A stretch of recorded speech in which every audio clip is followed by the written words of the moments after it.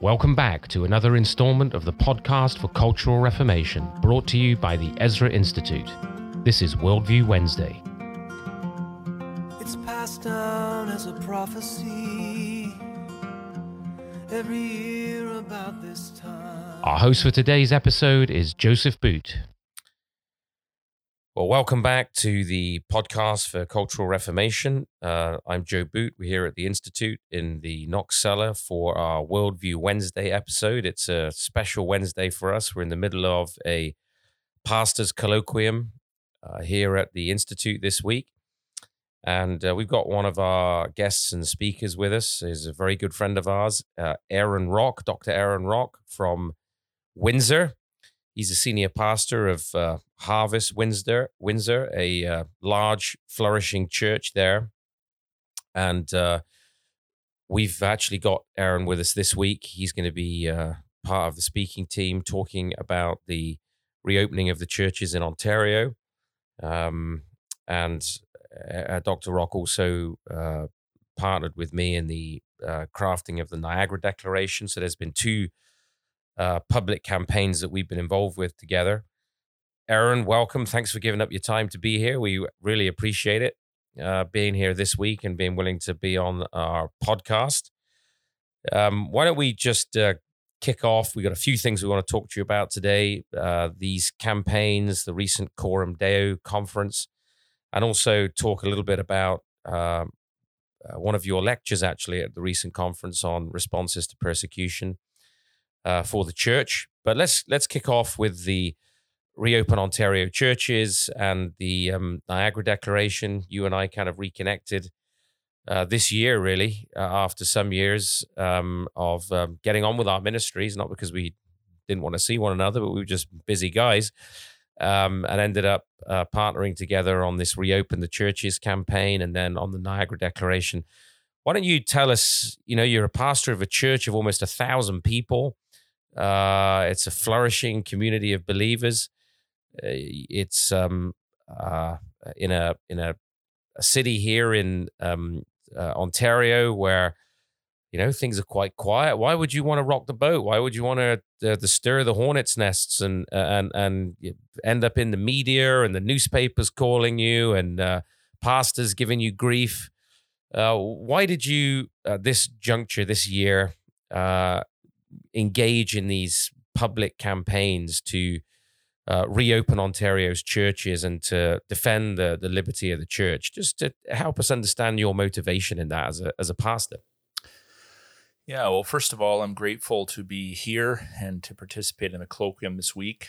It's a great group of people from Anabaptist and Reformed backgrounds. It's interesting how people from various perspectives are coming together to think through vital issues pertaining to the church's relationship to the state, and also just thinking very practically about how to pastor their churches through, unprecedented times.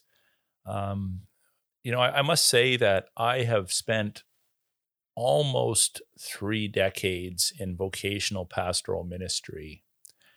And probably in my younger years and my immaturity, I thought, it might be nice to be in the limelight. It might be nice to climb the proverbial pastoral ladder and become a well-known guy. But God worked that out of my system pretty early on. And I have really no interest in being in the limelight. In fact, if you were to speak to my wife or some people that know me, I prefer to sort of stay in the background a little bit because I am adverse to a lot of the drama and the pain and the challenges that are associated with things like this. But at the same time, I acknowledge that, sometimes when times are difficult, you got to step up. You got to step out. And I'm a man of conviction. I think I'm fairly clear-minded about my beliefs, my perspectives on who I am, what the church is, what the call of the church is in the world. And when everything came down back in March, as most people would testify, we didn't really see that coming. It was kind of unprecedented. We weren't quite sure what in the world was going on. And so we deferred to officials. We gave them some space and some time. I think that was a wise and kind thing to do. to shut us down, so to speak, or at least to agree to a temporary closure. But as the weeks and months went by, and you're out and about in public, and you see that the Tim Hortons drive-thru is open, and I can run through the drive-thru to get a coffee, but I can't serve communion to my people, or I have an individual that's literally dying in the hospital, and he can't get out to see his family, or his family can't go in to see him, rather. My wife's grandmother is diminishing in the hospital in a nursing home, actually, because she has no access to her family, her support system. As you see people losing their businesses and jobs, struggling with isolation. Even in the church, some people have some tough marriages. And frankly, the only thing that sustains their marriages is the fact that they're apart from each other 8 to 10 hours a day at work. And all of a sudden they're together, and you're starting to realize that there's some challenges in the church. These are things that pastors are privy to that others may not be. But what really struck me is that what a reminder that we are innately relational beings. If you look at the creational account, the first negative statement essentially in Scripture is pre-sin, and that's Adam was alone. He's a relational being. He's by himself. How long was he by himself? Probably just a few hours. According to the rabbis, he was out of the garden in 6 hours. We don't know that for sure. But certainly on that day, God acknowledged that very quickly Adam was alone. There was a deficit in his life because he's a relational being. And we could talk at length about that. I won't. But I'll just say that as I thought about all of this, a theology of risk and reward came to mind. Locking people down, locking people up, essentially. Locking churches down was causing a lot of damage. And then I had the advantage of having a pretty high-level physician in my church, a hospital vice president, some RNs that were working in COVID units, both in Detroit and Windsor, because we happen to be a border city.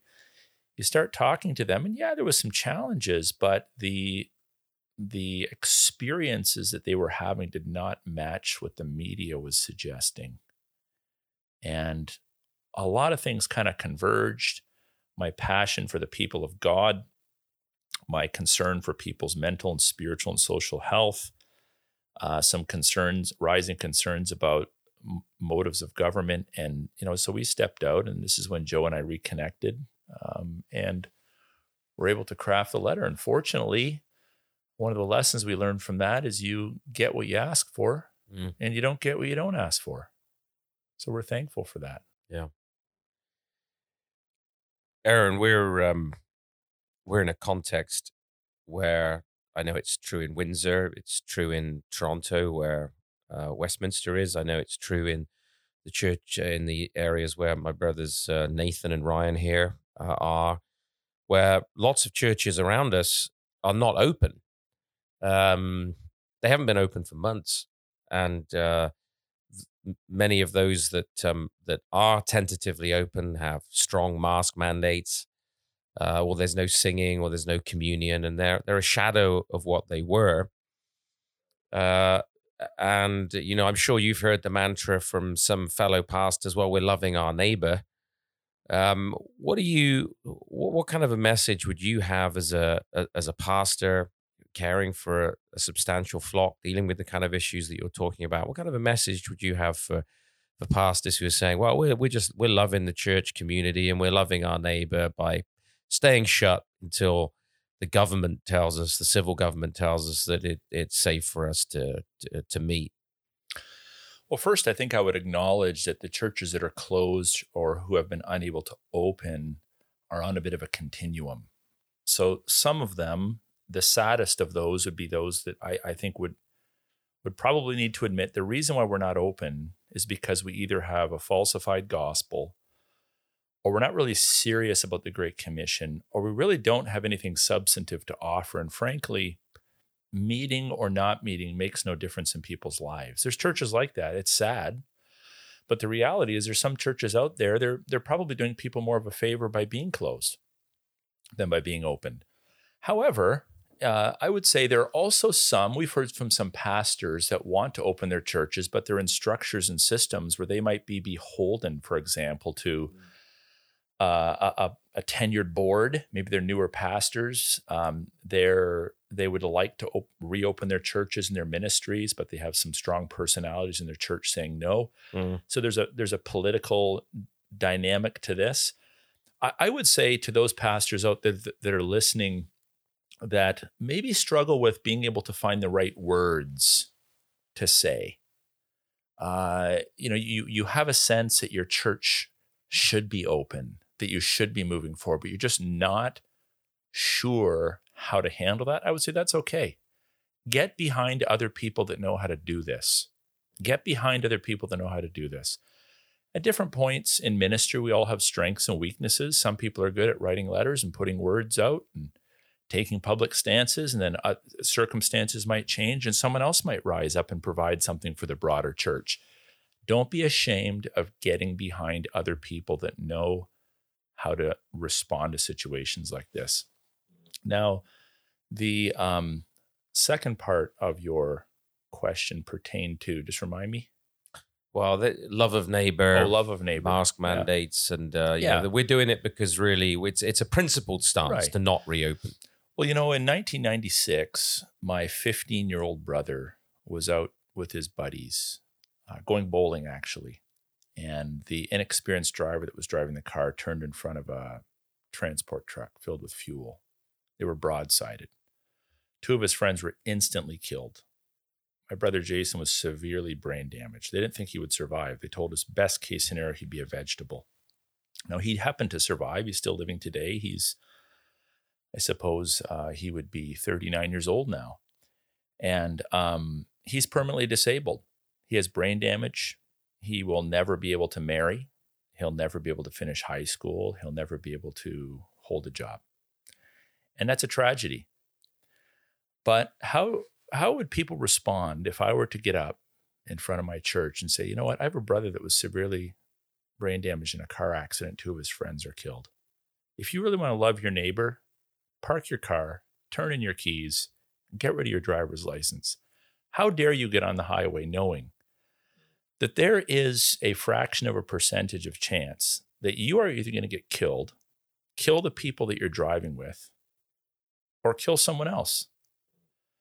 Now, we could run the stats on that and say, but the number of, fatal car accidents is less than COVID, or however we, wanted to dump the data. But the point remains, life is filled with risk and rewards. And while I mourn my brother's disability, and I've had to learn to live with that new reality in our family, life is filled with risk and reward. And we cannot just focus on biotic health. This is the problem in all of this. People are like, but what if someone gets sick? What if someone dies? A good friend posts, a tragic photo of someone who's on a ventilator in a hospital and says, make sure that you stay locked down because you don't want this to happen. Well, I could play the same game. I could post a picture of my brother with the side of his head half bashed open, his ears shredded, literally on a ventilator, in a coma for 6 months. I could play that game too.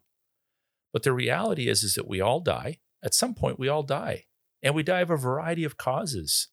Life is dangerous. And I'm totally fine with people exercising a certain reasonable amount of care and protocols in their churches or in their interaction with people. I mean, if you have the flu, in our church, even before all this happened, if you have the flu and someone showed up with the flu to church with a stomach flu, we'd give them a kind of a dirty look. What are you doing here, man?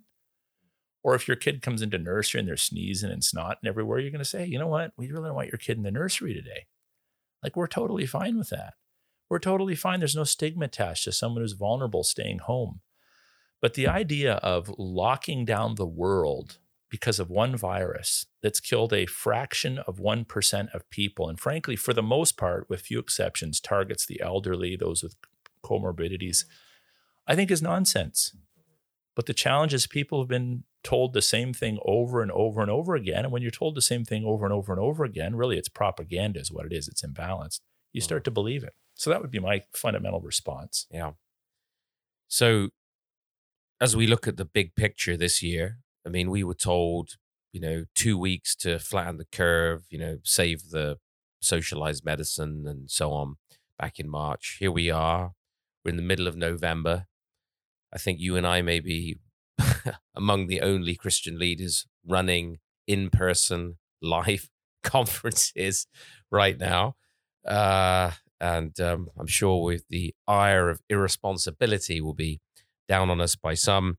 But there's a maybe a more nefarious connotation to all of this, and it seems to me, at least, and we've discussed this a little bit on the program, although we haven't spent an entire show yet discussing the Great Reset, which is on the cover of Time magazine. It's all over the World Economic Forum and Schwab, and Justin Trudeau, our Prime Minister, talking about as far back as September, started talking in his address to the UN about this being a remarkable opportunity that the pandemic has presented to us to address climate change and economic inequalities and various other inequalities that these ideologues perceive. And so months and months after the churches were locked down and society was being locked down, we've been in a kind of holding pattern of rolling lockdowns, restrictions. Even after our efforts to get the churches open, we are still at 30%. And that may not affect many churches, but a church like yours has a significant impact. There's 1,000 people coming in there on a Sunday morning, and there are other churches in this area near the Institute that have several thousand members that obviously over the long term can't function as a church under those kind of restrictions. So there seems to be this, not just now about, as you say, the virus and rolling lockdowns and responding to this and that situation. There seems to be a broader ideological situation emerging that's led Christians, including you and I, we've had some conversations about this, Aaron, to have to think through, what does it mean if some of these ideologues, some of these technocrats, some of these world leaders get their way, and this becomes very much about hitting 2030 targets of carbon reduction. And again, this is the language of our own Prime Minister. This is not conspiracy theories, unless we've started publishing conspiracy theories in Time magazine now. These are what these people are actually talking about. This is what they want. And so this has led to some discussion. You and I have even talked about what are the appropriate responses of Christians in times of persecution. We'll come at the end of the program to some questions about, practically how do we respond to the renewed threat of lockdowns. But in the longer term, we just had a conference actually at your church, which was fantastic over the weekend, Coram Deo. And it was an exciting time together. And I was intrigued listening to one of your sessions. You were speaking about the responses that we see in Scripture to persecution. So sort of going up to 10,000 feet here and not just the narrow focus on the immediacy of the pandemic response or the crisis, let's say. I think it's very much a crisis that's been man-made at this point. If we are indeed in a season of increased persecution for the church, on this program, we've talked in recent weeks about Bill C-6 as well, Bill C-7, threats of further lockdowns. You were talking just before this program about what's happened to some of our Mennonite brothers and sisters with their places being locked down and their schools closed and so on. Tell us a bit about Coram Deo, why you run that conference and why you would go ahead and put it on at a time like this. And tell us a little bit about what you see are the options or what Christians are required to do or need to think about in times of hostility, times of persecution, times where there's these kinds of threats to the life of the church. Well, I think one of my pastoral approaches or strategies, if you might want to call it, and all of that, is I've been called to pastor Harvest Bible Church in Windsor, Ontario. And so I've tried to do as good of a job as I can in educating our people and our leadership on matters relevant to the current circumstances. So right out of the gates, we had the lockdown in March. By April, I did an 8-hour course called Christian Responses to the Global Pandemic. It was on Zoom at the time. It was 4 Wednesdays for 2 hours, sorting through ethical, theological, cultural issues. We had a lot of our people in on that. And I think that created a high level of unity. I've been very tight with my eldership. I have some high functioning, like true godly and wise men functioning in my elders council. We have a high level of unity. I'd encourage all the pastors listening to make sure that you are working overtime to train and teach and dialogue with and ask questions of and keep your leadership on board. The conference then, this is our second year running it. Last year we had a different theme, and this year we had a theme originally identified pertaining to the family and family dynamics. We had a speaker that was going to come in from Texas, but we had to cancel all of that because of the border restrictions. So we decided to title our Coram Deo conference this year, Christian Responses to the Radicalization of Western Culture. And we wanted to address some themes that would help our people. We have a lot of young people and college students in our church and young adults and people working in various professions to be very aware of the challenges of being functional as a Christian church in Canada. I mean, the cultural Marxism, the matters pertaining to the lockdown, the radical LGBTQ agenda, which has been kind of brought to the forefront again, the Black Lives Matter movement, which I'm convinced really isn't about Black Lives Matter at all, and we could speak about that later at another point. But all of these things, people are thinking through the issues, and I don't want my people to be duped. I don't want my people to be led astray. So we're speaking truth into these situations and answering their questions. So when it comes to persecution, I've been thinking about this. What are the appropriate responses to persecution? You know, until maybe the last few years, this was sort of a theoretical conversation. This was a conversation, you know, we'd study Mennonite history, or we would study some of the reformers and some of the challenges that they experienced. And it was all a history lesson. But now people are actually wondering, like, things are changing so fast.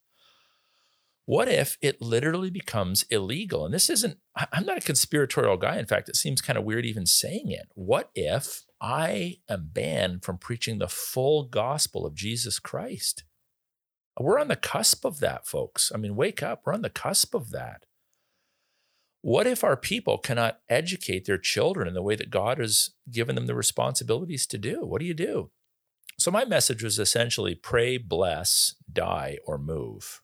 And of course, there's a few other options in Scripture, but we want to be prayerful. I've challenged our people to pray for our enemies, perceived enemies or real enemies. I've encouraged them to bless them, to speak well, to be careful in how they speak of people in government positions, to be substantive in their criticisms rather than, you know, just throwing out caricatures or memes, making fun of someone's appearance they don't happen to like.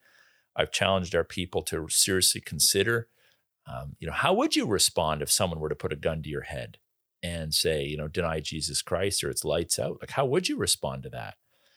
And then moving, you know, Jesus talks in Matthew chapter 10. And fortunately, you know, many of our friends from Mennonite and Amish and Anabaptist backgrounds have probably done this more recently than some of us from, you know, English and Irish and German backgrounds. But moving, Jesus says, you know, if they, you know, be prepared to give your life unto death. But at the end of the day, you might want to flee to another town. And there's never going to be a time when there's not some town in Israel where you can't go. That's essentially Jesus' message. And when you say that to people, you're like, are you kidding me? But folks, the time might come when we have to pack our bags and get out of Dodge. And it's crazy. It sounds crazy even coming out of my mouth. And those of you that are listening to me that don't know me might think this guy's a nut. I know it sounds nutty. But the reality is things are changing so fast that there might be the need, maybe not for my sake. I'm a big boy. I can put up with a lot of stuff. But for my children, my grandchildren, my great-grandchildren after that, there might come a time when it's irresponsible for members of the Christian church not to consider moving to someplace. Now, right now, you know, we're working hard to try to turn back the tide, and we're hopeful and we're persevering and all of that sort of thing. The big question is where and when and how and what would that look like? Obviously, if Christians just scatter in all different directions, that's probably not helpful. There should be some sort of a unified response. But it's not true in the Scriptures, and it's not it's not true if you look at Christian history, the only response is to stay put, continue to be beaten down, beaten up, pushed aside. There are other viable responses available to the people of God. By the way, I'm not making any plans at this point, but it's just a conversation. I want to signal to my people, put this on their radar, that this is a valid option for the people of God. Mm-hmm. Yeah, I mean, at the end of Matthew, Jesus presupposes actually that during the assault on Jerusalem, that his people will flee to the mountains and will be moving, and to pray that their flight is not in winter. So the it's interesting as we look at different periods in history. We can say that some groups. I mean, the obvious, more recent example would be the Jews in Europe. Stayed too long. Many of them did get out. They saw what was coming with the Third Reich, but some of them stayed too long, and they paid a high price. But I do think it's important what you've highlighted there, that there are a number of responses, and I think sometimes in our sort of pietistic sometimes romanticizing of persecution as a people have never really been through it. We talk as though, well, we just have to hunker down and hold the fort and just suck it up. But actually, I see as cultural pressure comes on is not people sucking it up and standing faithfully for Christ, but a lot of people caving, compromising, and that all the talk of resisting and we're just going to stand for the Lord. In a recent article, I discussed this whole idea that in a relatively small test like the one we're currently in, this says a lot about how people will respond when the pressure is increased, when it gets even more severe. If you can't withstand a minor test faithfully, are you really going to stand when the ultimate tests come? And of course, the Apostle Paul, he didn't just take and invite persecution. He sought to use his citizenship. He appealed to the law to escape flogging, and eventually appealed his case all the way to Caesar in order to use his citizenship as a Roman to try and fight for his freedom. And of course, for many people, eventually it became impossible, and they had to flee.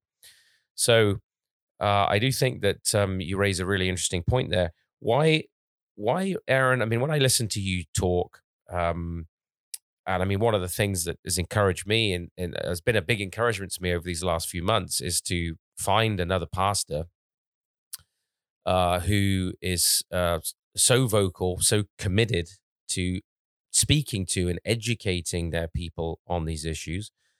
I'm not quite as deeply buried in the pastoral ministry as I was. Now, of course, I'm an elder at Westminster. I preach once a month, but Dr. David Robinson is now carrying the primary responsibility now at Westminster Chapel so that I can focus on the work of the Institute. But it's very encouraging to encounter pastors like yourself who are aware of these issues, who are, if I can put it this way, teaching worldviewishly and with a cultural awareness of what's going on. Charles Spurgeon used to say, I preach with a Bible in one hand and a newspaper in the other, because there's a desire to relate the reality of the gospel we preach to the world in which we actually live. Can you comment just a little bit on, and I don't want to put you on the spot with this, but this is what the podcast kind of does. Why are there not more people like you, Aaron? Why are there not more pastors speaking in this way? I mean, I don't want to say that we don't want to have an Elijah complex in the cave here and say, well, we're the only ones. But the reality is that in Canada, I mean, this is why pastors write to us all the time looking for support and advice and counsel and so on. There just isn't that many. Can you comment at all on why is it that there just aren't that many voices raising this kind of alarm, giving this sort of counsel? Why is it that the dominant response tends to be, in one way or another, a bit of a white flag, rather than the pushback and let's address the issues. What are the responses? How do we begin to engage the culture? Just simply not that many pastors doing that. Can you help diagnose that a bit? I want to be very kind because I believe there's a lot of good men out there, and I never want to posture myself in some sort of highfalutin, grandiose, super spiritual way. But I'm not a newbie to this either. I've been a pastor for more of my life than I wasn't, and I've seen a lot of things happen in my time. I think there's many reasons. I think there's a professionalization of the office. There's a problem. Many pastors see themselves more as employees than actual shepherds of the flock. And so I don't want to lose my job, right? I don't want to rock the boat. The problem is, by not rocking the boat, you are sinking your boat. People are leaving your churches over it. And we're hearing from people who have been pastored by some good men. Private people, I don't even know these people. They're emailing me. They're Facebook messaging me saying, I want to be kind, but my pastor is saying nothing. I don't know what to do. I'm frustrated. I wish I lived closer to your church. And I don't find any joy in that. I find that sad. So I think part of it is the professionalization of the pulpit. I think part of it is the structure of many churches are unbiblical, where we have essentially some sort of a strange view that we need to appeal to the lowest common denominator. We need everybody to agree on it. It's a democracy. We got 3 people that sit in the back row every week and one that gives a lot of money that says we can't reopen our church, so we'll bow to them. I think that's a dynamic for some churches. I think for some newer pastors, we'll give them a little bit of a pass, a little bit of a break, but I think they just struggle to find the words. They're being confronted with competing messages. Some are being forced by their denominations or their associations or their affiliations to take a particular stance contrary to their own conscience. I think there's many factors for this. And then frankly, I think some are just scared to death. They're just like deer in the headlights. They do not know whether they should turn to the right or the left, to look up or down. They do not know what to do. But I would just urge, I don't think that I'm going to be super successful in convincing people that have taken a dramatically alternative perspective to this to join my side, so to speak. But I think we could speak clearly into the lives of those that are sort of a neutral territory. Okay, don't be like Switzerland. Don't be neutral on everything. Like, take a stance, get into the Word, take some courses, listen to Joe's podcast, read some books, get on the phone with us, send us an email. Start having conversations. If you just don't know what to do, okay, folks, it's been 7 or 8 months now. Time's up. You need to choose. You need to take a stance on this. Staying in this never land is disturbing. It's not going to be super helpful for your spiritual health, your mental health, or otherwise, and it's not helping your people. I think we've come to, I've long been concerned about these issues, the professionalization of the pulpit, where guys get up and they're like, what do the people want to hear rather than what does God's word tell me I need to declare? Fearful leadership. Again, churches that are led by the lowest common denominator. These are all the things that are I think factors for people. And then, you know what? I hate to say this, but I have a suspicion that some guys spend more time on social media than they do in real life. I mean, step outside your door. Shut your television off for a couple days. Get off Twitter, get off Facebook, step outside and just walk around. Where are all the caskets? Where are all the people dying in the streets? People compare this to the Spanish flu. I watched a documentary of a couple people in their 80s or 90s. They're probably dead now, but they were talking about their experiences when they were children during the Spanish flu. And they said, we're little kids and we'd run out and there'd be all these boxes down the streets and we'd run up and play on these boxes. And our mothers would come out horrified and say, get off those boxes. Those are caskets. There's dead people in there. And the horse carriages would come down the street and pick up people's bodies. And people are like, this is the Spanish flu. Everyone's dying. Folks, the news is we're not in a pandemic. It's an outbreak. There's a flu. There's a virus out there. It's a bad virus. I don't want to get it. Nobody wants to get it.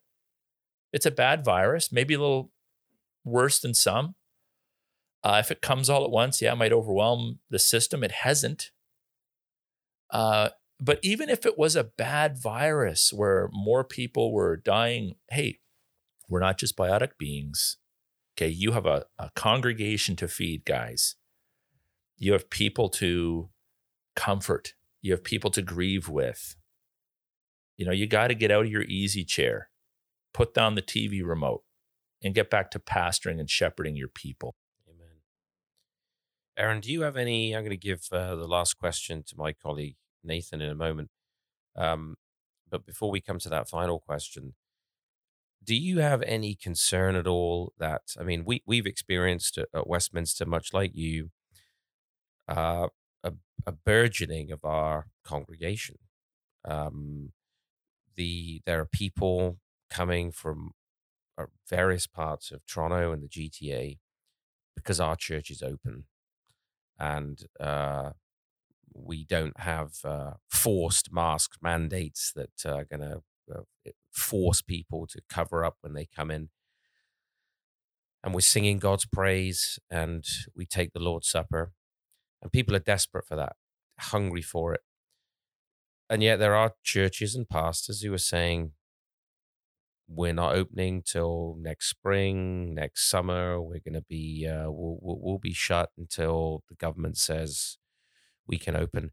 Do you have any concern at all that these pastors who are expecting their flocks to return are potentially mistaken? I mean, we already can see that the early sort of enthusiasm about online church and how, gosh, in these first few weeks, we've had more people tuned into our virtual service than would come on a Sunday morning. And studies are showing that these are tailing off dramatically. You talk to the average Christian who's not going to church for worship, and they've stopped tuning into the sermon, or it's certainly not on a Sunday morning. It's if they get time midweek, they may take a quick look at the church's sermon. Well, not across the board, but this is a big issue.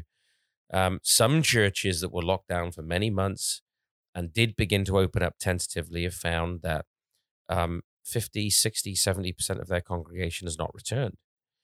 Do you have any concern that that is going to be the lot for some pastors?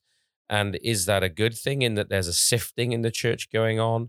Or are we going to see churches that have really stood against this, in a certain sense, an assault on the church's independence and liberty? Are the churches that have stood faithfully actually going to be long-term the beneficiaries, because actually people are looking for places that are faithfully teaching the word, faithfully administering the sacraments, faithfully caring for their people, and who are willing to take a stand in the midst of oppression? I mean, is there a bit of a rude awakening coming, is I guess what I'm asking?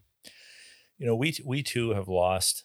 I think we've lost. I haven't received any official notices, but I think we've probably lost a few people through this that won't come back. We've picked up several from other churches. We've also galvanized and clarified the nature of the church and the state and the nature of the Christian life to many of our people that have come back. I've heard stories of very large churches bigger than ours, that have basically the equivalent of 3 or 4 small groups attending them, 50, 60 people that are coming on Sunday morning. You might as well bring your bowling ball to church and do some bowling between the services. I mean, the aisles are empty. So you're hearing this kind of stuff. I think these churches do have great potential to rebuild, but the people they're going to bring back are probably going to be mediocre people that don't really see the blessing. They don't have a rich theology of incarnational ministry. They essentially, they're the kind of people that would be content with a Zoom marriage or a Zoom dating relationship, or just, having a pen pal or something like that. Our God came in the flesh and dwelt among us. Now, he wrote a book too. He gave us the word of God, but he came in the flesh, and he didn't just come in the flesh to die on a cross. He came in the flesh to live among us. And we know that while God is omnipresent, God does manifest himself through his gathered people. He manifests himself through our obedience to his word. I mean, on an experiential level, this is difficult to convince an unbeliever of, but on an experiential level, those of us that have actually had the privilege of participating in a healthy church, can identify time after time after time when we know the Spirit of God has descended upon his gathered people. A moment in a sermon, a moment witnessing a baptism, around the Lord's Supper, communing together as we pray and worship, where it's like God is in the house in the fullest and richest sense of the word. And, the whole Zoom church thing, I'm trying to be kind, but frankly, I think it's almost like a comedy to me now. It's almost like a comedy. I have probably several hundred. I don't even know. I don't listen to myself preach after I preach, but I probably have several hundred, maybe close to 1,000 videos out there on our website and on YouTube and whatever past sermons that I've preached. So do you. So do thousands of other pastors across the country. We have thousands of Christian songs.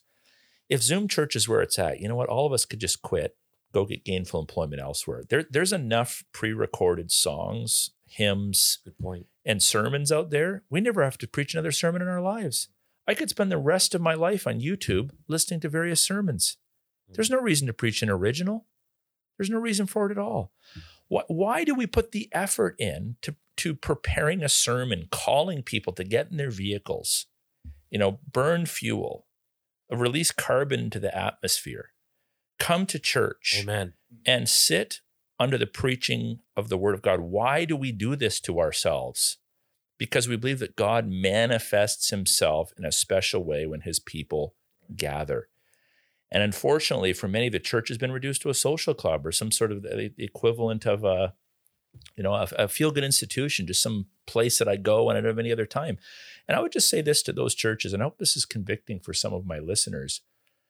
If you continue to act the way you're acting, you're not opening your church, you're not meeting with your people, you're not defending your purpose, but your congregants see you at Walmart, and they see you at Tim Hortons, and they see you on the street, you know what you're saying to them?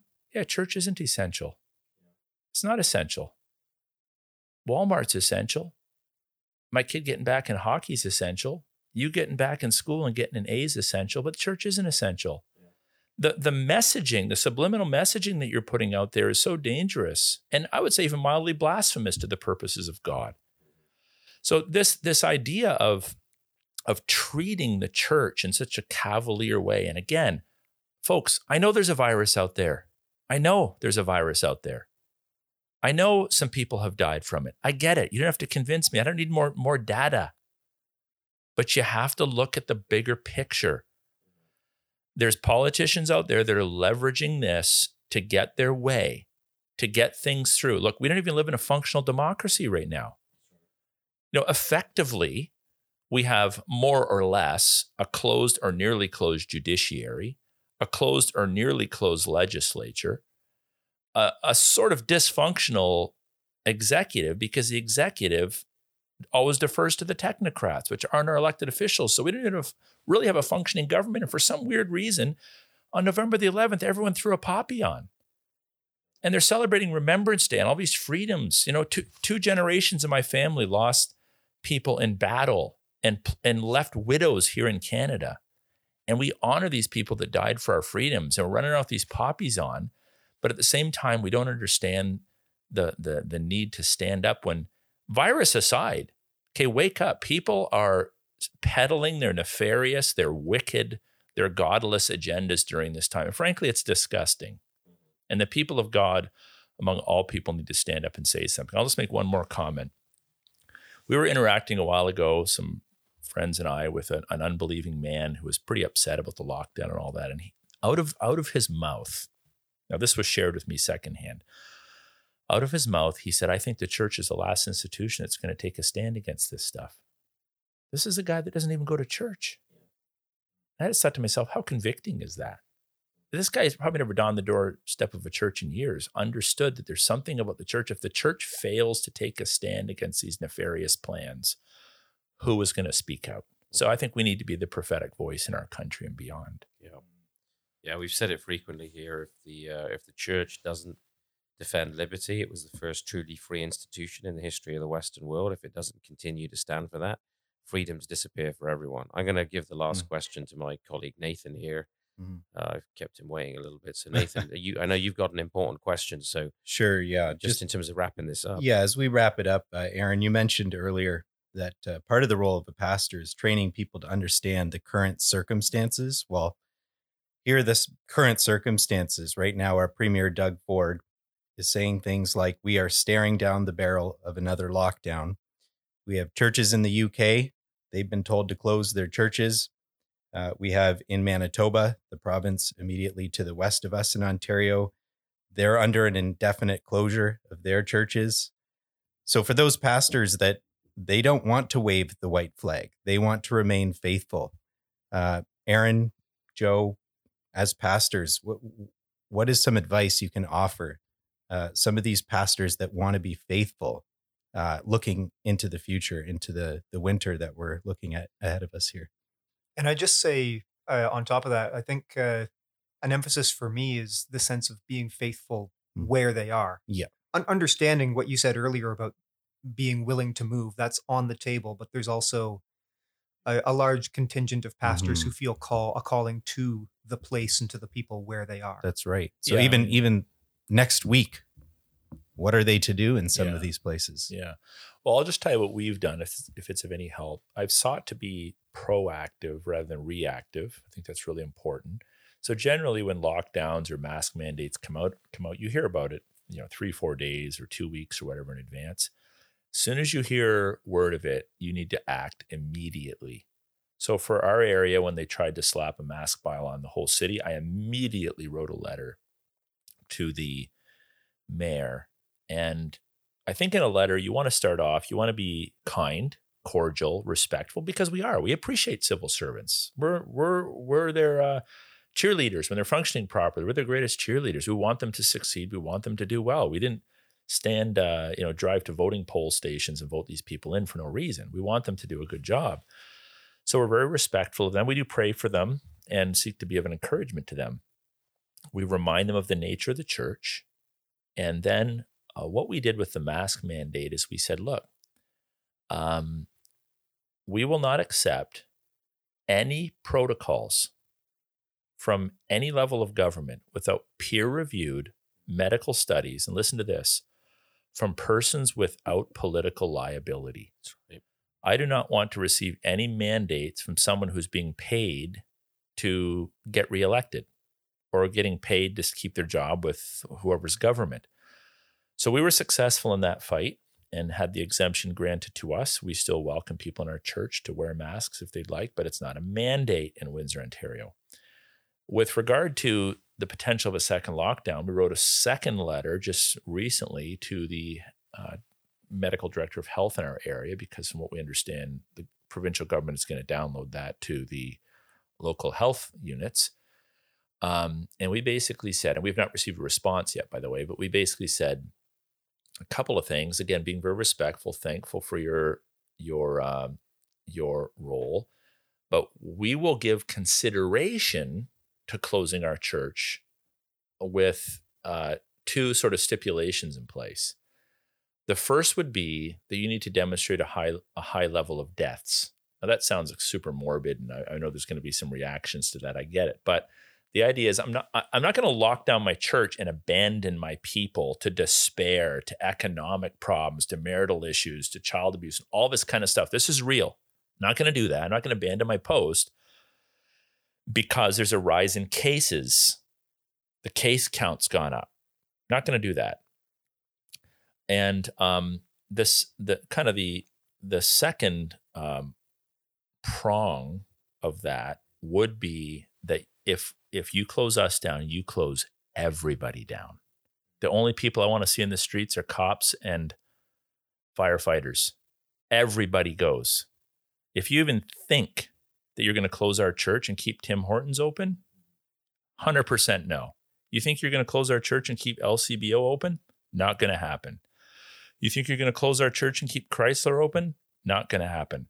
We will never permit ourselves to be titled a non-essential service. That's disgusting.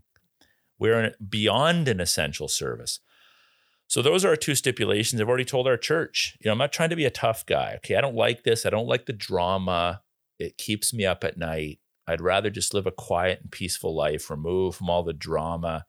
I'm not looking for public applause in any way, shape, or form.